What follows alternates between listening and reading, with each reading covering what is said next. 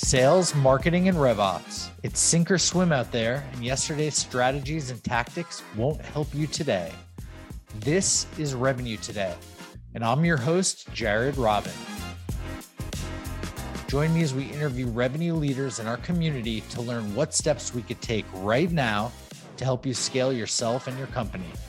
Revenue Today is sponsored by RevGenius, and we're on a mission to bring inspiration and creativity to all revenue professionals in the world.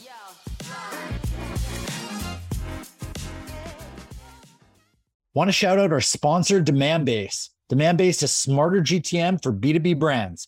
They help marketing and sales teams spot the juiciest opportunities earlier and progress them faster by injecting account intelligence into every step of the buyer journey and orchestrating every action.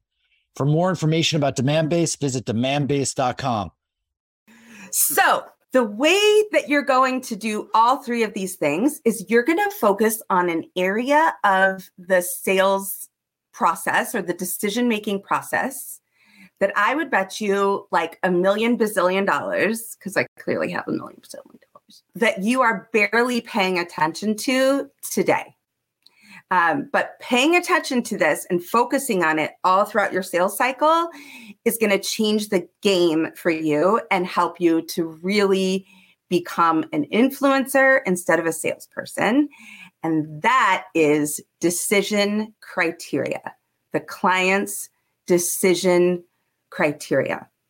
So I'm sure that you have heard that you should be asking for decision criteria. What's your decision criteria? What will you be making the decision on? That's great. Salespeople do that. Like good salespeople at least do that. But influencers do not ask what the decision-making criteria is. Influencers shape the decision criteria. They influence the decision criteria. And they do it for the benefit of the client, not for the benefit of themselves. So their job is to make sure, if you're influencer, your job is to make sure that the client, that the prospect is basing this decision on the things that are going to most impact their outcome in a way that really is going to make a difference for their business, whether they ever do business with you or not. So it's not about shaping the criteria to be some sort of like crafty, because if you shape the criteria, it's going to be in your favor. It probably will be in your favor if you're the right choice for the people who have the problems that you have, but that's not the goal. The goal is to help them base their decision criteria on the right things. So you're going to do that in 3 separate steps. I like to do everything in 3s. Keeps things nice and clean. So to shape that criteria, here's 3 steps. First is in discovery. Now, for those of you who have spent any amount of time with me, you're like, oh, Rachel's talking about discovery again. I'm looking at you, Andrew Rosenblum. I talk about discovery a lot. It's the gap seller in me. I can't help it. But your ability to shape criteria and discovery actually starts before you ever get on a call with a prospect. So it starts with you, number one, before you ever speak to a prospect, knowing what business problems you're looking for. And I know this sounds really basic, but when I coach salespeople and when they're asking questions in discovery, the biggest thing that I see is they don't know what business problems they're looking for. They might know what like process problems they're looking for. So say I sell something like Lavender, is something that helps people write better prospecting, more effective prospecting emails. I might know to ask questions around, how is your team writing your emails today? How are you assessing whether those emails are good? What are your response rates? How many meetings are you getting from your email prospecting today? Right? So I might know to look for those problems, but those aren't business problems. And people don't buy on process technical problems. They buy on a business problem. So if I'm that lavender rep, do I know what business problems I'm looking for? Well, I should be looking for, I need to raise my Series C funding in the next 6 months. And if we don't hit our target, I'm not going to be able to raise the $50 million. And if I can't raise the $50 million, then I'm not going to be able to hire the 10 people I need, which means we're not going to grow the way that we need to grow. And we're not going to hit, our goals for 2022. And if that doesn't happen, I might have to lay people off, right? Like these are business problems. So if I'm the lavender rep, I'm trying to look for that.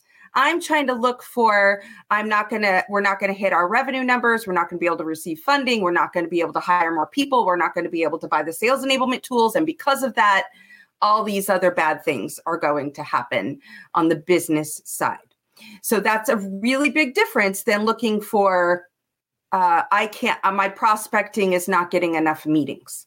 Okay. So the first thing is you have to know what business problems you are looking for before you go into discovery. And the second thing is you need to know what are the symptoms that those problems exist. So we can't just go out and ask people right out the gate, right? Like, when are you raising your next round of funding and are you on track? Like, what percentage of revenue do you need to get there? What's the number? Are you there yet? Right? That might be a big question to ask. I mean, we can't ask that question, but it might be a big question to ask to start off. What are some symptoms that those problems occur? Well, I could have not getting enough meetings, not getting enough qualified meetings. My reps aren't making quota, right?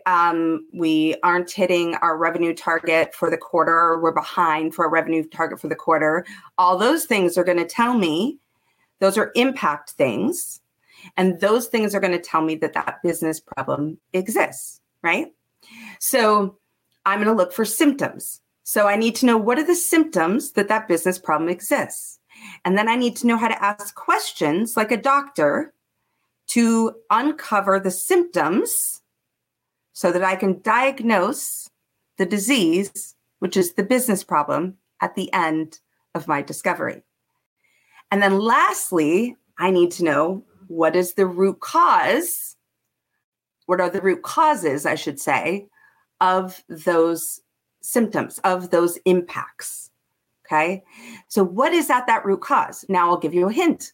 The root cause is the thing you fix, right? So in our lavender example, the root cause would be like my people write shitty emails and they don't know how to write a good prospecting email. And so that's why they're not getting meetings. And because they're not getting meetings, that's why they're not making quota. And that's why we're not making revenue targets. And because we're not making revenue targets, that's why we're not going to be able to raise our next round of funding, right? So the root cause is what you actually fix. You need to ask questions, be able to ask questions to uncover the symptoms so that you can diagnose that business problem. So it all starts with knowing what you're looking for before you get in discovery. And what I see reps do is they don't know what they're looking for. So they just kind of stay on the surface. They're staying at that business or that process technical problem because they don't know how to have the business conversation. And they're just asking like surface level, or they're just shooting all over the place, asking like random ass questions because they don't really know what they're looking for. So the first thing is you have to go into discovery knowing what it is you're looking for. And if you don't know that today, or you don't know enough about that, a really simple thing to do is to start Googling. You know, if I'm back to my lavender example, I probably sell like a VP of sales or a CRO, right? So Google, what are the business challenges of a VP of sales or of a CRO? What are the key performance indicators that a CRO or a VP of sales is measured on? If you start to look at those things for your whatever your ideal customer profile is and really study them online, because chances are your company has never actually going to teach you this stuff. If you start to do that and just get really crazy about knowing them intimately as a business, then this is going to become a lot easier for you. Whoa, another great episode of Revenue Today. For show notes, links, and mentions, visit revenuetoday.live. For all my friends in the Rev Genius community, thank you. It's been awesome to spend this time with you. Please DM me any feedback and ideas in our Slack channel or on LinkedIn. If you're not in Rev Genius, join us at revgenius.com. It's free and it only takes like 2 seconds, and you'll be joining a group of 27,000 revenue professionals strong. We've got it all. Looking forward to seeing you there. Catch you on the flip side.